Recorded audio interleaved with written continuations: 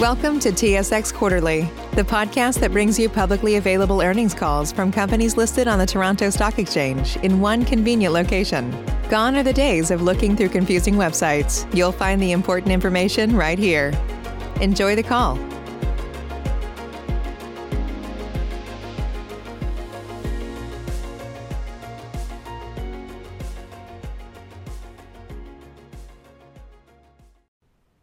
Good morning and welcome to Newmont's full year and fourth quarter 2020 earnings call. All participants will be in listen-only mode. Should you need assistance, please signal a conference specialist by pressing the star key followed by 0. After today's presentation, there will be an opportunity to ask questions. Please note this event is being recorded. I would now like to turn the conference over to Eric Colby, Vice President of Investor Relations and Communications. Please go ahead. Thank you and good morning. Welcome to Newmont's full year and fourth quarter 2020 earnings call. Joining us on the call today are Tom Palmer, President and Chief Executive Officer, Rob Atkinson, Chief Operating Officer, Nancy Buese, Chief Financial Officer, and Randy Engel, Executive Vice President of Strategic Development. They will be available to answer questions at the end of the call, along with other members of our executive team. Please take a moment to review the cautionary statement shown here and refer to our SEC filings, which can be found at our website. And now I'll turn it over to Tom on slide 3. Thanks, Eric. Good morning, and thank you all for joining our call. 2020 was a year of unprecedented challenges, but through it all, we remained focused on continuing to differentiate ourselves as the clear industry leader. And I'm proud to say that we have delivered record-breaking results as a consequence. Turning to slide 4 for a recap of our major achievements. The safety and well-being of our employees and local communities remains a fundamental principle of our company. Unfortunately, the world continues to grapple with the COVID-19 pandemic, and we remain disciplined in the application of the key health and safety protocols across our business. Despite the challenges of managing through an unprecedented pandemic, we achieved the best safety performance in our company's history. This was a result of having a clear focus on managing the fatality risks across our company and ensuring that we have a consistent and rigorous approach to the application of critical controls required to manage these risks. We continued to lead the industry with our ESG practices, setting targets to reduce greenhouse gas emissions 30% by 2030 and achieve net zero carbon by 2050. We met full year guidance, delivering more than 5.9 million ounces of attributable gold production at all-in sustaining costs of $1,045 per ounce. In addition to this, we produced a further 1 million gold equivalent ounces from copper, silver, lead and zinc at all-in sustaining costs of $858 per gold equivalent ounce. Last year, our 12 managed operations, supported by an integrated operating model and a culture of continuous improvement, delivered $790 million in cost and productivity improvements through our Full Potential program. We continued to maintain our discipline of improving margins at $1,200 per ounce, allowing us to capitalise on our significant leverage to higher gold prices and delivering record financial results. In 2020, we generated $3.6 billion in free cash flow, the highest in the industry, and ended the year with $5.5 billion of cash on the balance sheet. The strength and stability of our business supports our industry-leading dividend framework. This framework provides our shareholders with the stability of a base annualised dividend of $1 per share, calibrated at a $1,200 gold price assumption, and the potential to receive 40 to 60% of the incremental free cash flow generated at gold prices above $1,200. Newmont continues to set the standard as the clear industry leader in shareholder returns, which we further differentiated with a 38% increase in our quarterly dividend that we announced yesterday. bringing our quarterly dividend to 55 cents per share and our annualized dividend rate to $2.20 per share. With this increase, our current dividend yield places us in the top 25 dividend players of the large cap S&P 500. We also recently announced a new $1 billion share buyback program. This follows the $1 billion program we completed in the fourth quarter, which reduced our total share count by 22 million at an average price of $45 per share. Our industry-leading dividend and share repurchase program are a reflection of our commitment to deliver industry-leading shareholders' returns whilst remaining focused on the financial strength and flexibility needed to create value throughout the price cycle. Shifting now to safety, I'd like to expand a bit more on our 2020 safety performance on slide 5. 12 months ago, I outlined a key change that we were making at Newmont around our safety measures. Stepping away from the mining industry's traditional use of lagging personal injury rates in our bonus programs to measures that are focused on managing the critical controls that must be in place at all times to prevent fatalities. At the time, I also challenged management teams and boards in our industry to follow our lead and shift the focus away from personal injury rates to measures that will lead to the creation of a fatality, injury and illness-free environment. So how did we go? During 2020, we completed over 70,000 interactions by leaders in the field that were focused on ensuring that the critical controls required to prevent a fatality are understood and being effectively managed by our team members exposed to these risks.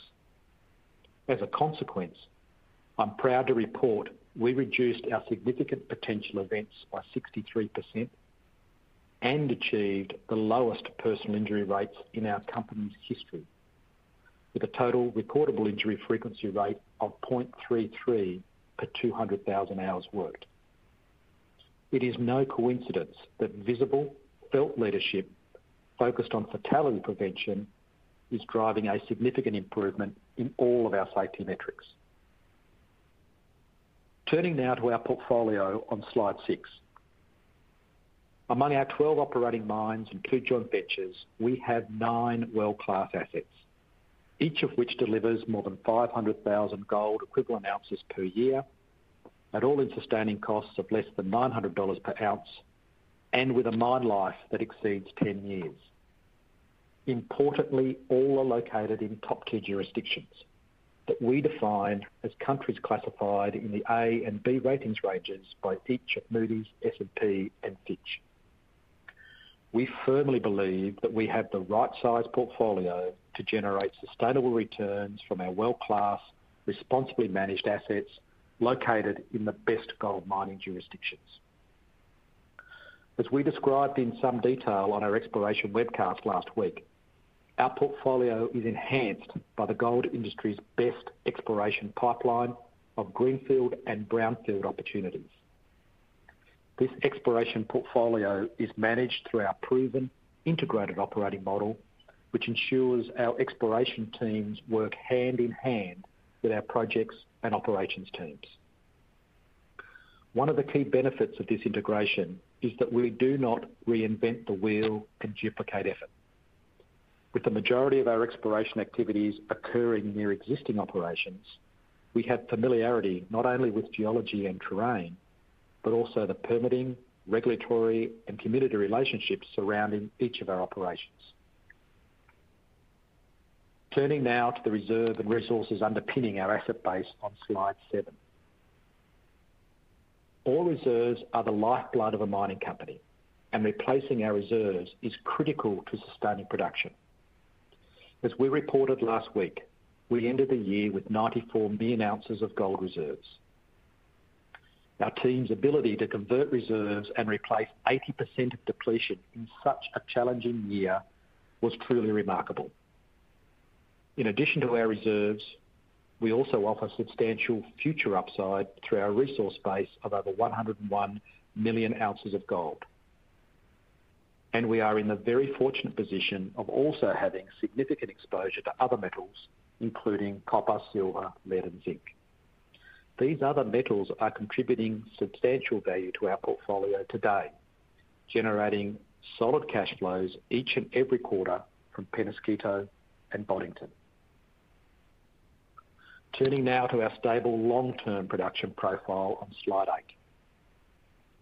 Underpinned by our leading reserve base and exploration program, our portfolio will produce steady gold production of more than 6 million ounces through until at least 2030, balanced across each of our 4 regions. This profile is further enhanced by the production of more than 1 million gold equivalent ounces from silver, lead, and zinc at Peñasquito and copper at Boddington and Yanacocha.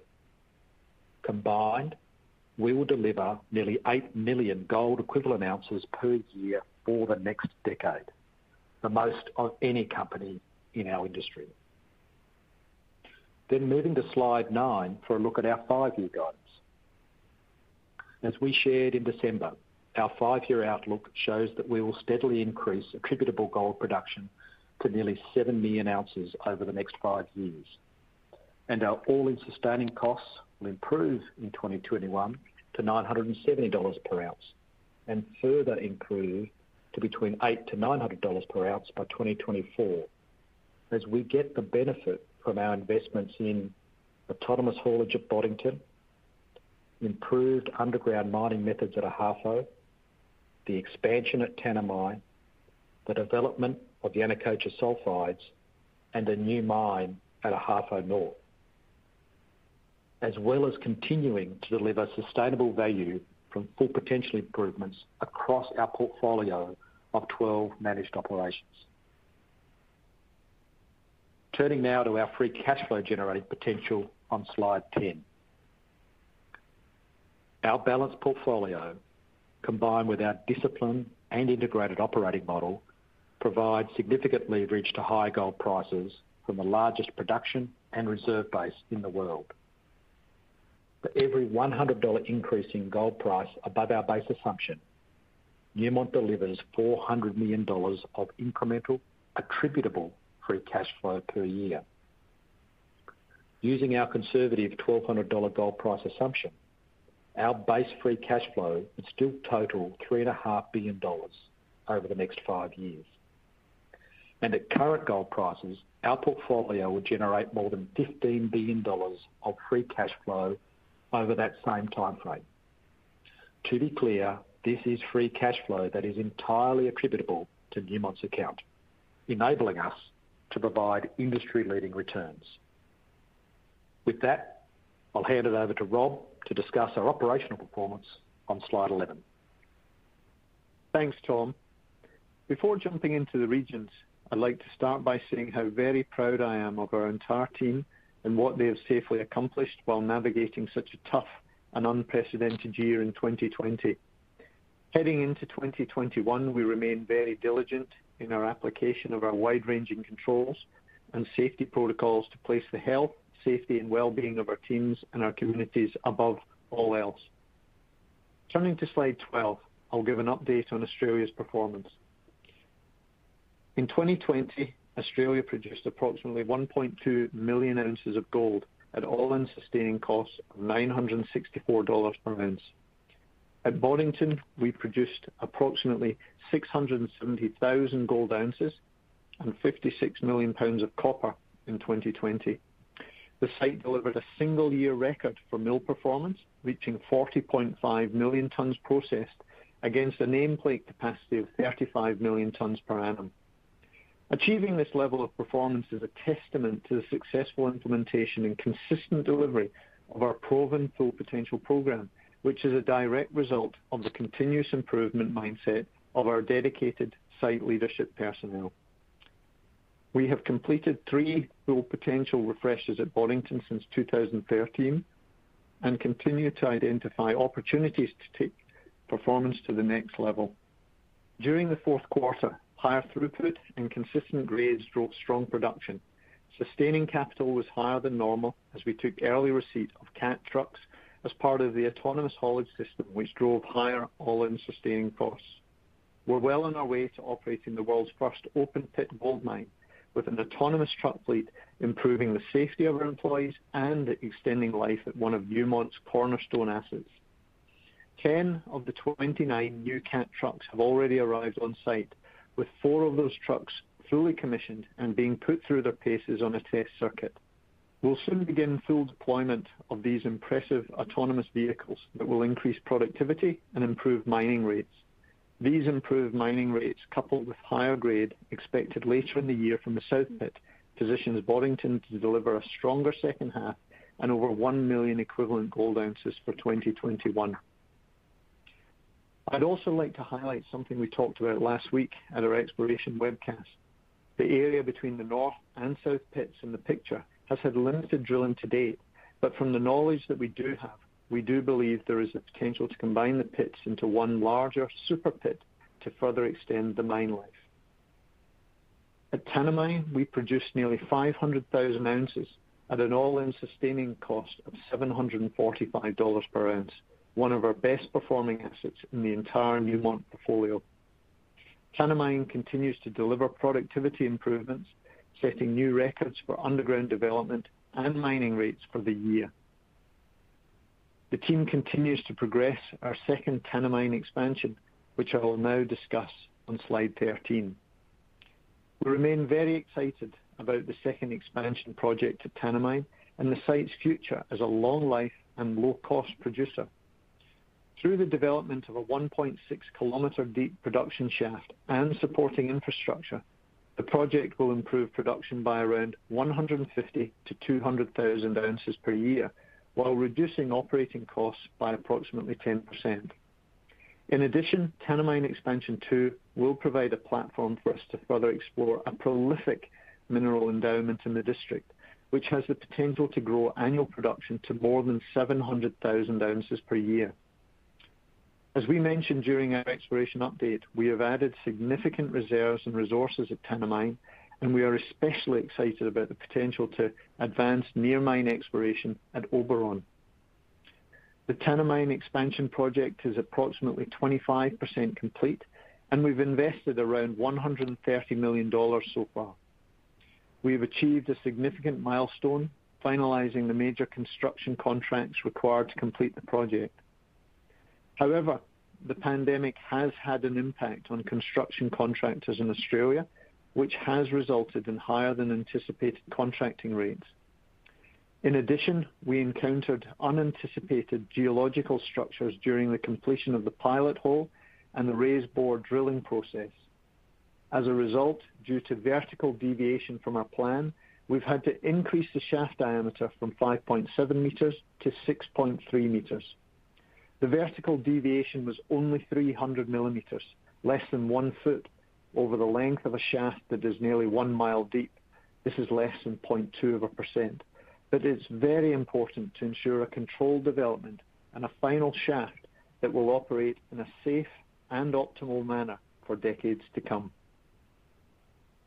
Taking into account the impact of COVID, higher contracting costs, and work resulting from the increased shaft diameter, we have revised our projected total capital costs to between $850 and $950 million.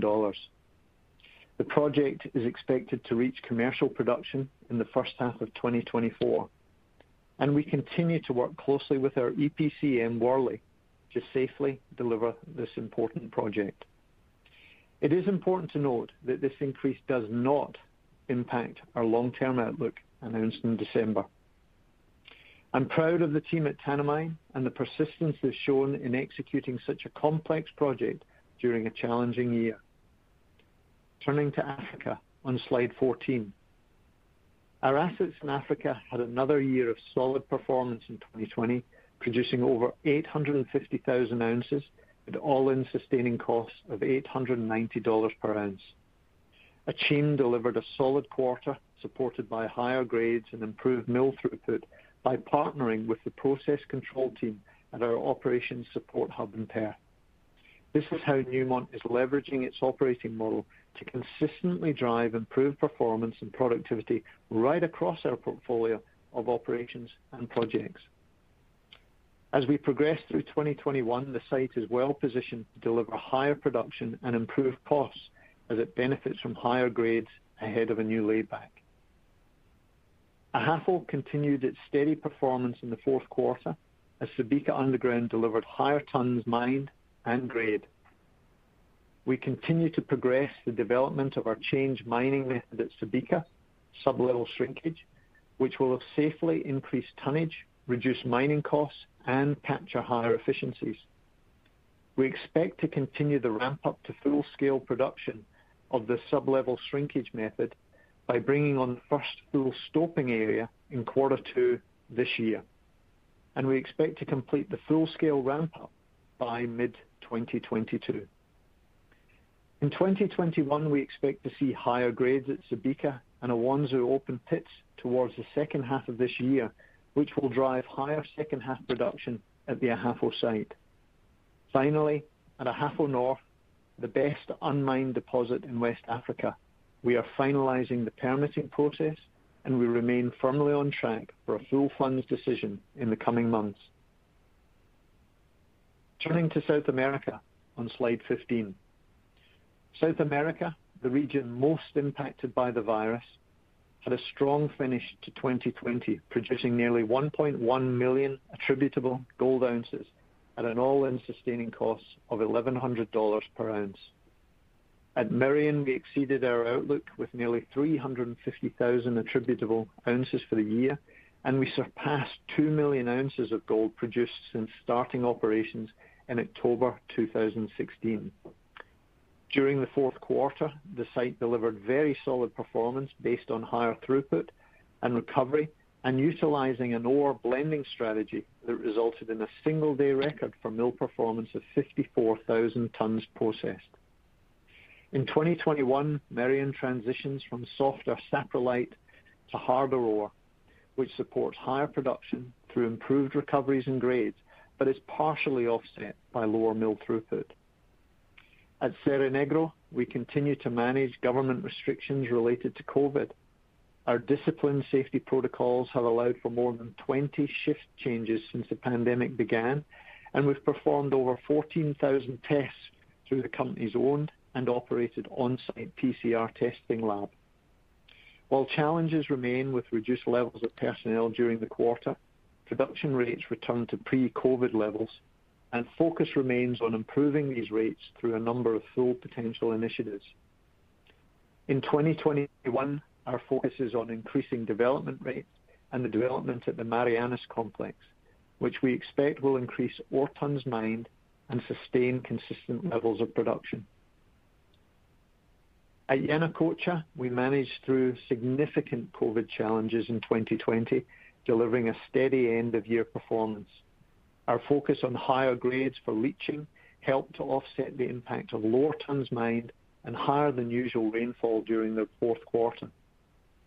We have also begun our transition to leach-only operations, with a ramp down of the oxide mill ahead of the development of Yanacocha sulfides, and expect production for 2021 to be weighted to the second half of the year as we leach higher grades. Study work on the sulfides project is progressing well, is nearing completion, and we expect to apply for full funds approval to move the project into execution during the second half of 2021. Turning to North America on slide 16. North America delivered solid fourth quarter results, ending the year with approximately 1.5 million ounces of gold production and nearly 900,000 gold equivalent ounces. At Peñasquito, we delivered a very strong fourth quarter after overcoming a challenging year. The site topped new records for mill throughput since the acquisition, averaging throughput of approximately 105,000 tons per day. And we saw record performance from the pyrite leach plant for gold and concentrate production. At Musselwhite, we completed two important projects that are critical to ensuring the site's future, the new conveyor and the materials handling system. Musselwhite ramped up mining in the fourth quarter and reached its highest ore tons mined for a single quarter since the acquisition. With underground development progressing ahead of plan and the utilization of the new conveyor and materials handling system, Musselwhite is positioned to produce 200,000 ounces in 2021 with a stronger second half as ore tons mined continue to improve. Éléonore delivered its strongest quarter of the year for both production and costs. 2020 was a transformational year for Éléonore as our site leadership team focused on resetting the operation and improving efficiency and productivity, resulting in higher margins. Completing the lower mine materials handling system earlier in October has also enabled the team at Éléonore to achieve higher underground development rates from deeper in the mine. Porcupine delivered solid results for the year with nearly 320,000 ounces of gold production, meeting our full-year guidance. Fourth quarter results remained steady on increased underground development rates at Borden and a higher grade mined at Hoyle. In 2021, Porcupine will produce 360,000 ounces of gold production, with higher grades and improved mining rates being achieved in the second half of 2021. And at CC&V, we remain focused on safely delivering on our plan with over 250,000 ounces of production in 2021, with higher mill grades being achieved also in the second half of the year. And with that, I'll hand it over to Nancy on slide 17. Thanks, Rob. Turning to slide 18 for the financial highlights. As you can see on this slide, we had an exceptional year and delivered our best quarterly performance of 2020 in the fourth quarter, including $3.4 billion in revenue, an increase of over $400 million from the prior year quarter, driven by higher prices. Adjusted net income of $856 million, or $1.06 per diluted share. Adjusted EBITDA of nearly $1.8 billion, an increase of 37% from the prior year quarter, and nearly $1.3 billion in free cash flow for the quarter, and an amount entirely attributable to Newmont's account.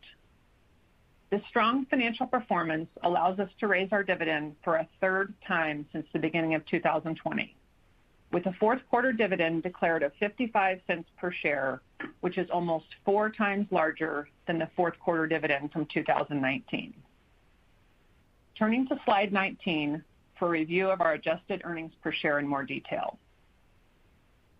Fourth quarter GAAP net income from continuing operations was $806 million, or $1 per share.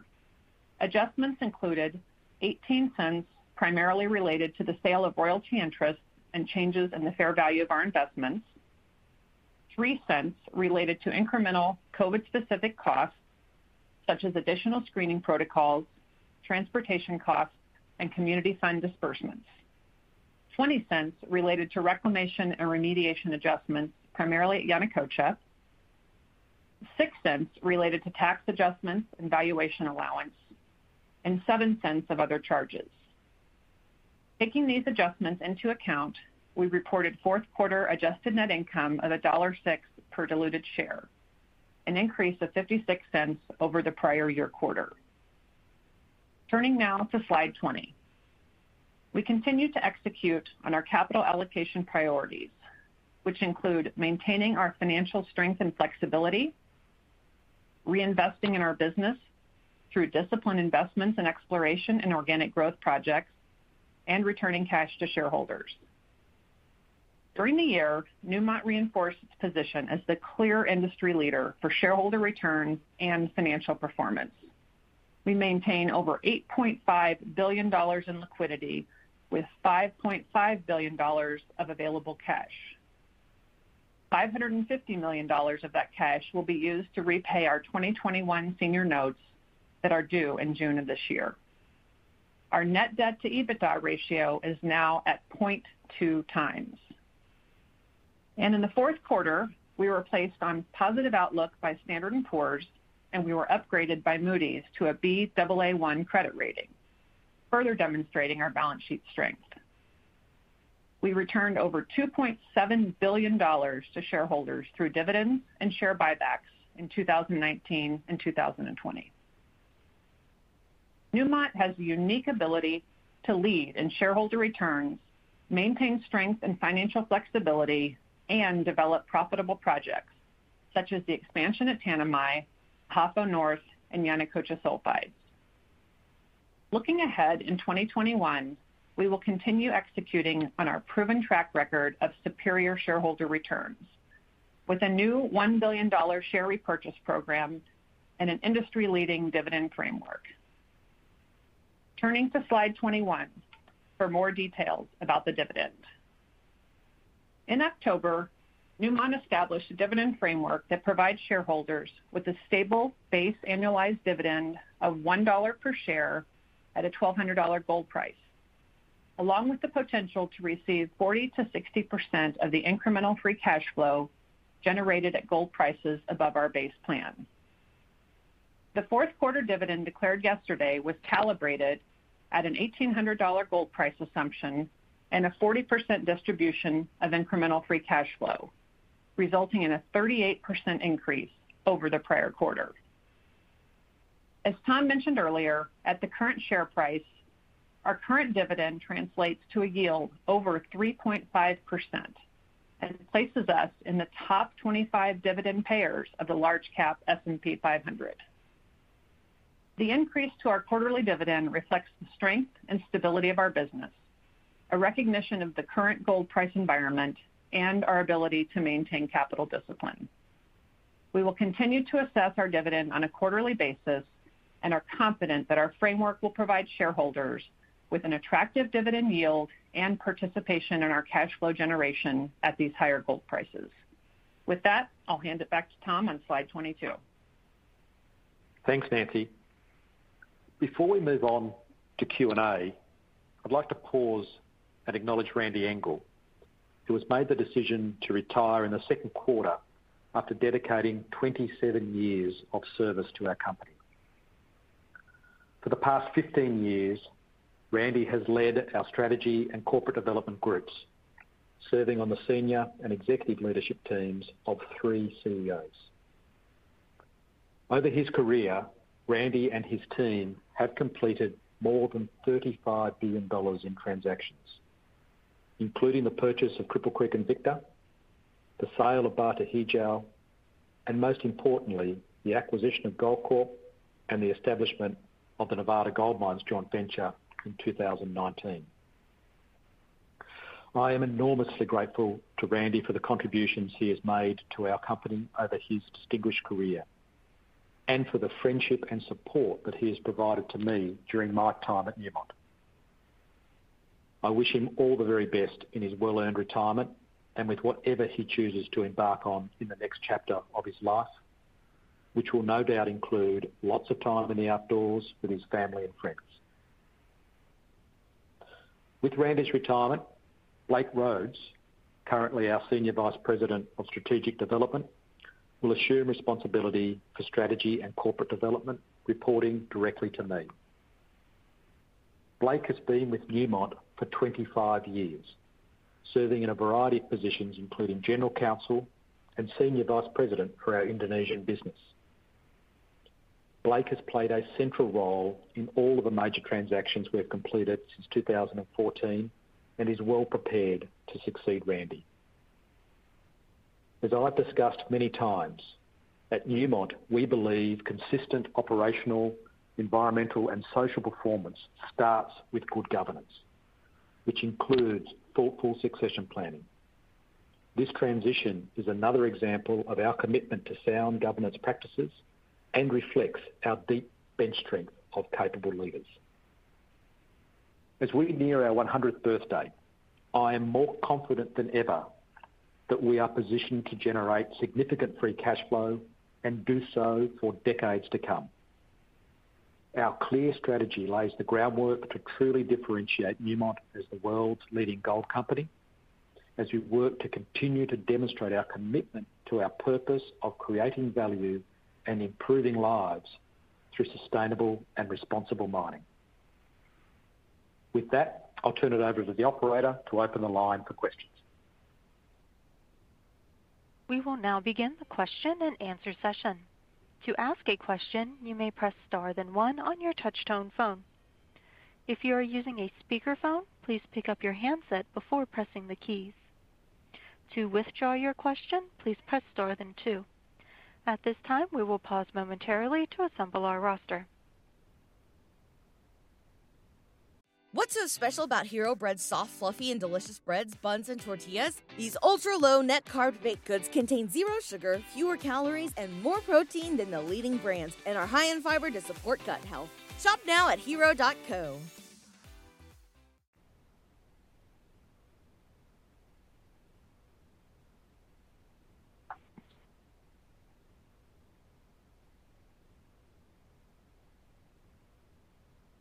And our first question will come from Fahad Tariq of Credit Suisse. Please go ahead. Hi, good morning. Thanks for taking my question. I might have missed this, but can you comment on Cerro Negro and the government restrictions that were imposed, I think, in December, and how that impacts production going forward? I know in the commentary you mentioned that the mine is ramping up again, but any color on kind of how long the impact could be, or what you're seeing from a mining milling perspective would be helpful. Thanks. Thanks and good morning, Fahad. I'll pass that question across to Rob. The specific restrictions were associated with a shutdown around that Christmas New Year period for the whole of the mining industry in Argentina, and then those restrictions or controls for people moving around the country were lifted after that few-day period back to what was in place prior to Christmas, and we're operating to those same protocols. Rob, did you have any other detail or colour you wanted to add to that?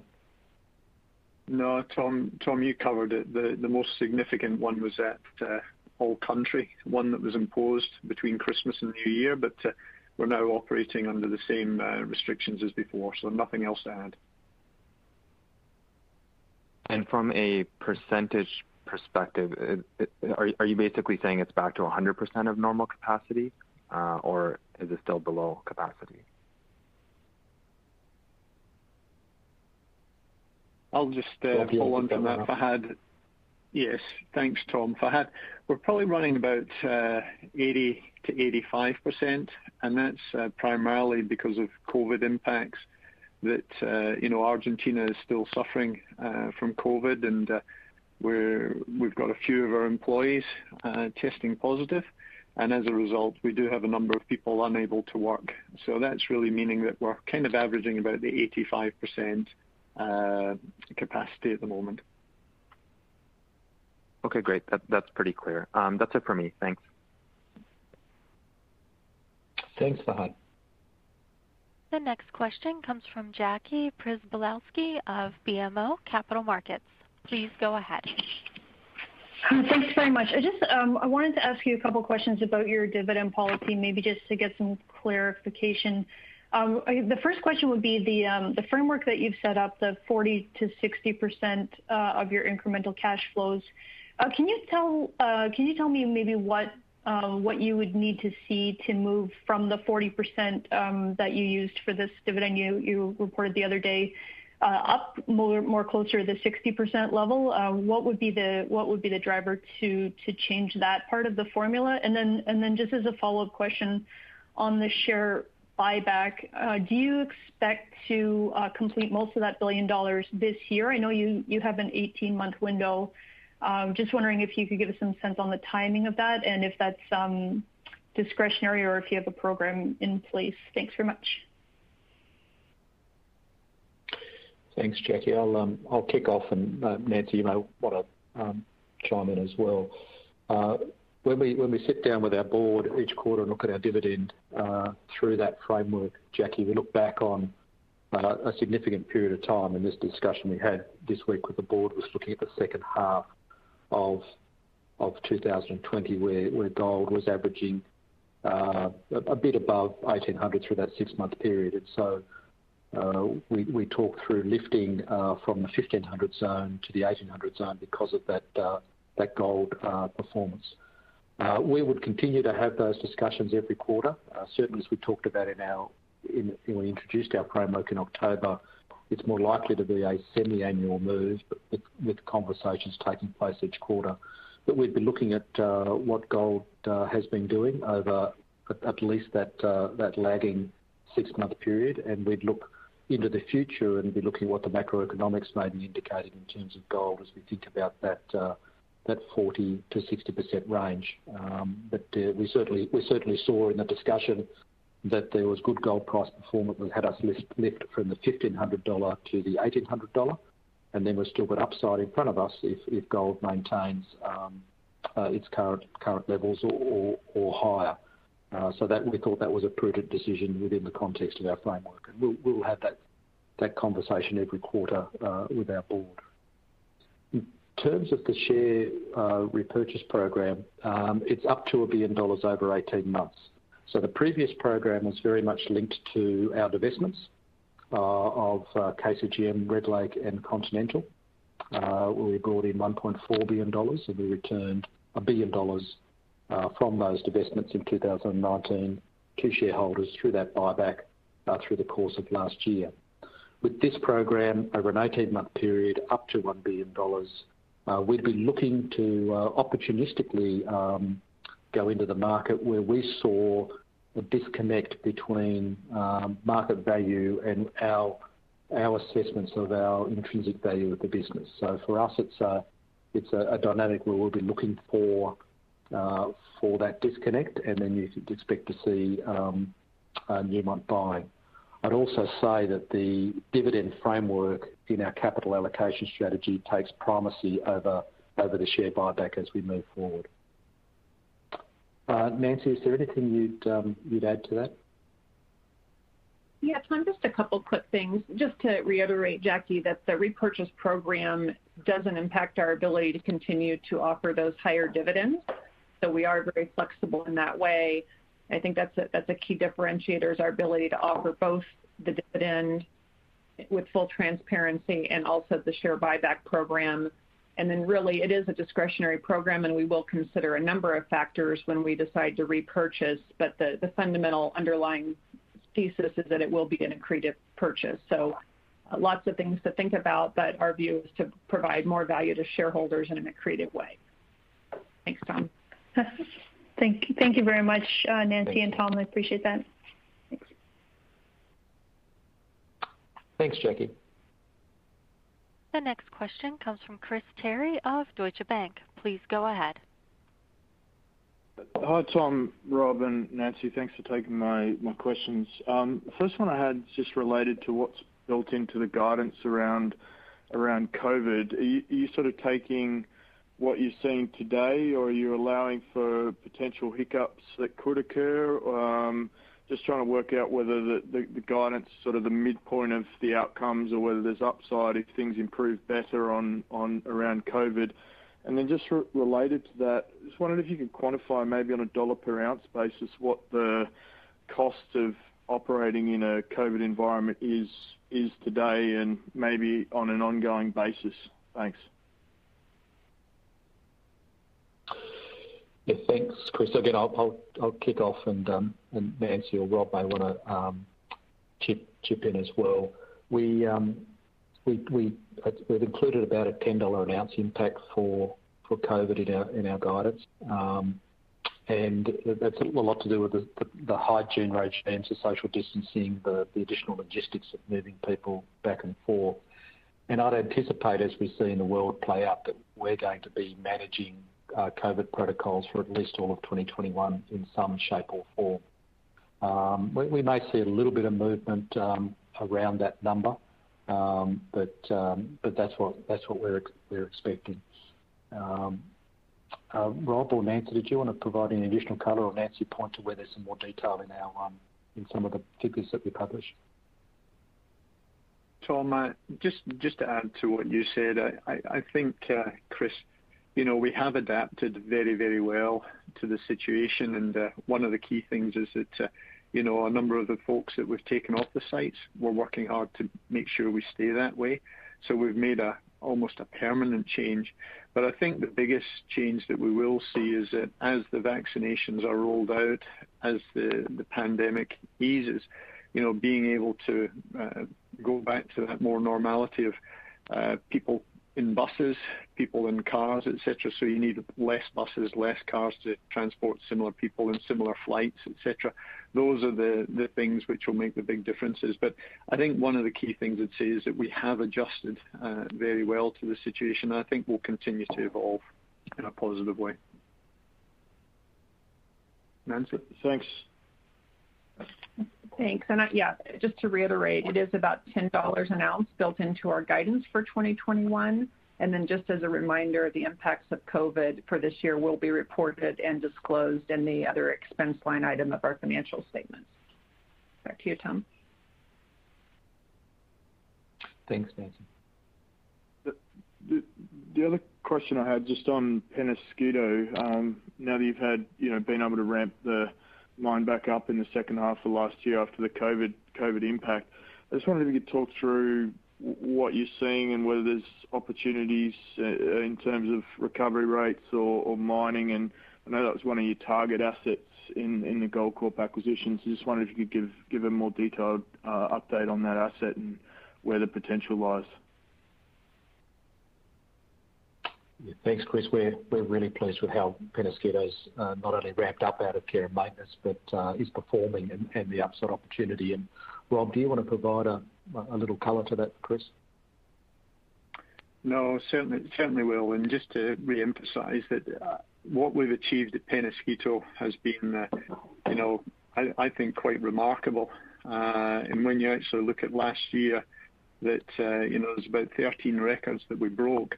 And the reason I just say that is that, those are based around the augmented feed. And not only have we increased it on average, but we've still got some room to go. And if we compare what we did at Boddington at 40.5 million tonnes through the mill on a nameplate capacity of 36, we've still got a long way to go at Penasquito to really make sure that we're sustaining those. But, we're working very, very positively.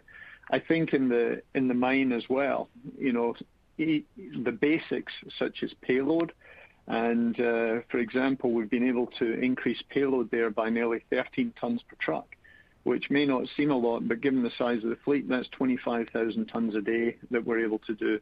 And when you couple that with the drill and blast improvements, the supply chain improvements, the pyrite leach performance, where we also saw a record performance in the last 4 months of last year, that it's a site which is showing that it really can perform across a whole number of things.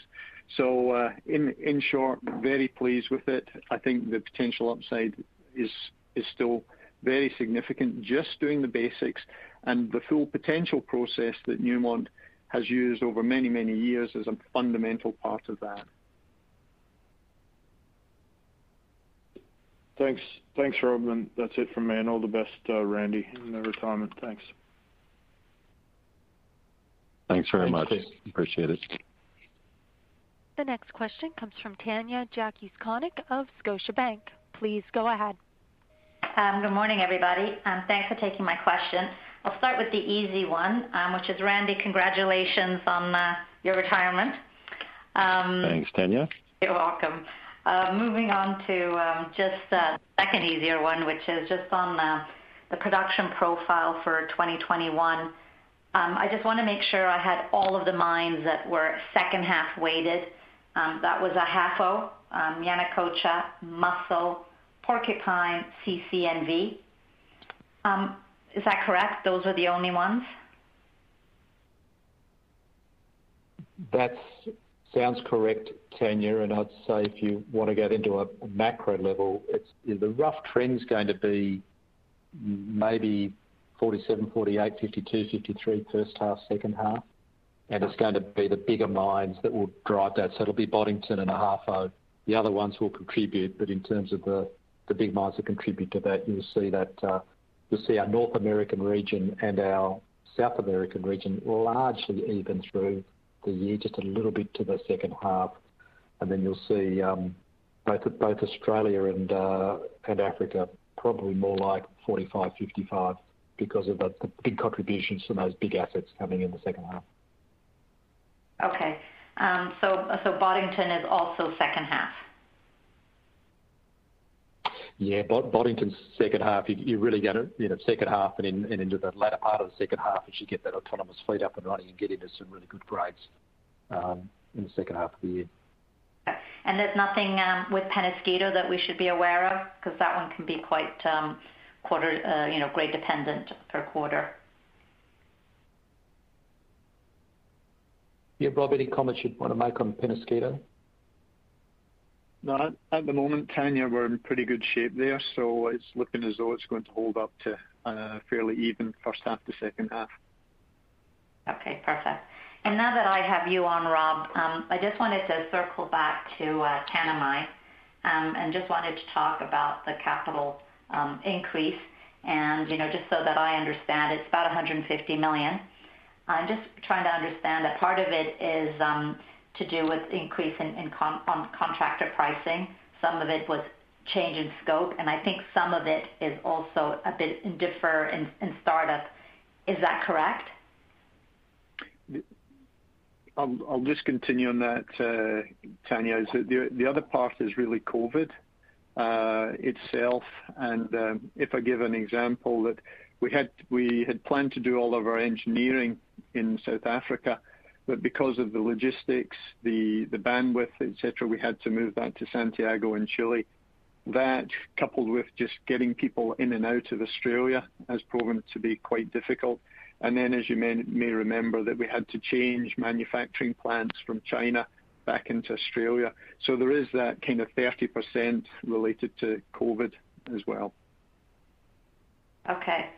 So 30% to COVID, and then the other 70% is pretty much change of scope, higher contract pricing, and a bit on timing. Would that be fair? The change of scope would include that, the larger diameter of shafts. So if you include that, most definitely. And then certainly the competitive market that we're seeing in Australia, especially for those shaft sinking contractors. So those are certainly the big ones. Okay. And then just lastly, given, what we're seeing here, just wanted to make sure I ask about inflationary pressures. Are we starting to see inflationary pressures come through the capital and cost structure at all? I think it's quite a unique circumstance in Australia, Tanya, with the nature of sinking a mile-deep shaft and a remote location in a country that's got international borders closed. As we look into Ahafo North, which will be the next project where we're doing work, a lot of the work in 2021 is ground clearing, road diversion, and using local contractors with some of the plant coming through in 2022, and you'd expect to see some of the COVID restrictions lifting. So not seeing the same level of cost escalation there as we're seeing in quite some unique circumstances for the scope of the work and the location for Tanami. Okay. Well, that's good to hear. Thank you very much for that. Thanks, Tina. The next question comes from Anita Soni of CIBC World Markets. Please go ahead. Good morning, everyone. So Tanya asked similar questions to what I was going to ask about grade and then also about Tanami, and then you answered into the read-through on Ahafo North. But could you just remind me what capital we're looking at Ahafo, what the old guidance was? I think the old guidance, correct me, Eric, if I get this wrong, but it's $750 million off the top of my head for the Ahafo North build. Okay, so we could see a little bit higher, but not to the extent that Tanami increased. Yeah, I'd say you're looking at a $700 to $800 million range for Ahafo. We're not seeing the same challenges for that project and its scope as we're seeing with Tanami. Okay, so that leaves me with just one more question, which is the dividend. To go back to that. So you said you would assess it every quarter, but it'd probably be sort of like a reassessment on the gold price every 6 months or so. Given that we're slightly under on the $1,800 that you're using right now, but also that you have a 40% versus the so 40 to 60% framework that you had outlined.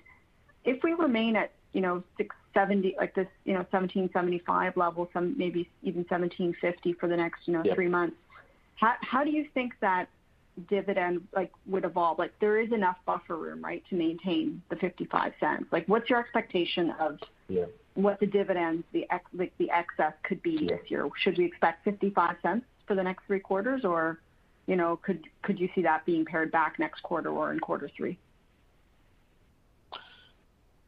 The key thing with our dividend framework was to have stability and predictability with it, Tanya. So we we're not looking to have it go up and down on a quarterly basis. Certainly, at the end of the day, it's a board decision, and we need to look at the circumstances at the time. But having those $300 increments, looking at it every quarter, but really starting to orient over the longer term on a semi-annual basis for lifting or lowering or keeping the dividend the same, is we're not looking for it to have to go up and down. So we would look back at an April meeting. We'd look back at the gold price over the last 6 to 9 months and make judgments about where it's at and where we see the macroeconomics going forward. We'd look at the strength of our balance sheet and our ability to maintain certain dividend levels. So it's very much looking to have stability and predictability for our shareholders based upon a long-term view of gold price, both retrospectively and having a view going forward, as well as our business performance. So the 1500 was clarity. Sorry, the 1500 gave us a little bit more buffer room. So now that we're sort of, with this little bit of wobble, I just wanted to understand a little bit more, in finer detail exactly where you were, what your thoughts are. But it sounds like it's more, close to 1800 would be enough to maintain the 1800. Yeah, and we look not only at the gold price, but we look at the cash we've got on the balance sheet as well as we make those judgments. Okay, so you could draw on cash reserves if needed. Okay, thank you very much. I'm conscious that you'll have another call coming up at the top of the hour, so maybe we'll take one more question and then allow you to get to your next call, and we can follow up for those who we missed out on. The next question comes from Danielle Chigamira of Bernstein. Please go ahead. Great, thank you. One follow-up on Australian inflation. So is it accurate to say that the inflation that you're seeing there is really on the CapEx side because of the specific work that you're doing rather than on the OpEx side? And just a broader question around COVID. Sorry, go ahead, and I'll ask the other one later. It's quite unique capital escalation, both in terms of the nature of the job and the quite unique contractors who can sink a shaft and line a shaft of this depth. And then when you've got international border restrictions, then you're further constrained in terms of who are the quality contractors you can access. So that particular scope of work, that contractor market has hardened due to COVID. We're not seeing the cost escalations, on our operating side. We have long-term contracts in place with strategic suppliers, and our labour turnover, which is an important input cost, is at very healthy levels. So we're not seeing operating cost escalations. Great, thank you. That's very clear. And just secondly on COVID, so for where you operate in South America and Ghana, are you engaging with the governments on how you guys can help in terms of vaccine deployment, whether that's using your own facilities or funding vaccines directly for your employees in local communities? What kind of conversations are you having there? Yes, so we operate across 8 countries around the world, and they're all in different phases of rolling out vaccines. And we're engaging with governments in every one of those countries, particularly in places like Ghana and through those Latin American countries, to see where we can help and support them in terms of not only the rollout of the vaccine, but helping with the education around the importance of vaccination. So yes, that engagement. It's a continuation of the engagement we've had with all of those governments as we've managed our way through the pandemic. look to protect the health of our host communities and ensure that we can operate safely. So it's a continuation of those relationships and discussions that we've strengthened through the last 12 months with this pandemic. Okay, that's useful. Thank you. This concludes the question and answer session. I would like to turn the conference back over to Tom Palmer for closing remarks. Thank you, operator. My apologies we couldn't get to all of your questions today. I'm conscious that you've got another call to get on. Please know that Eric Saw, who was in the queue, and we'll be back in touch with you to make sure we follow up with you on your questions. And thank you for your time, and I wish you all a good rest of the day. Thanks, everyone. The conference has now concluded. Thank you for attending today's presentation, and you may now disconnect. What's so special about Hero Bread's soft, fluffy, and delicious breads, buns, and tortillas? Hero Bread serves up 0 to 1 grams of net carbs, 5 to 11 grams of protein, and high fiber in every delicious serving. Made with natural ingredients, Hero Bread supports gut health, promotes weight management, and helps maintain blood sugar. Hero also drops other limited edition ultra-low net carb goodies like rich, flaky croissants and buttery brioche slider rolls. Head to hero.co to shop today.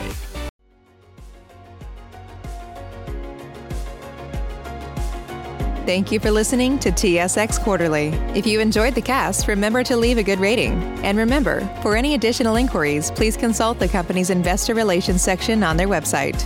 See you next time.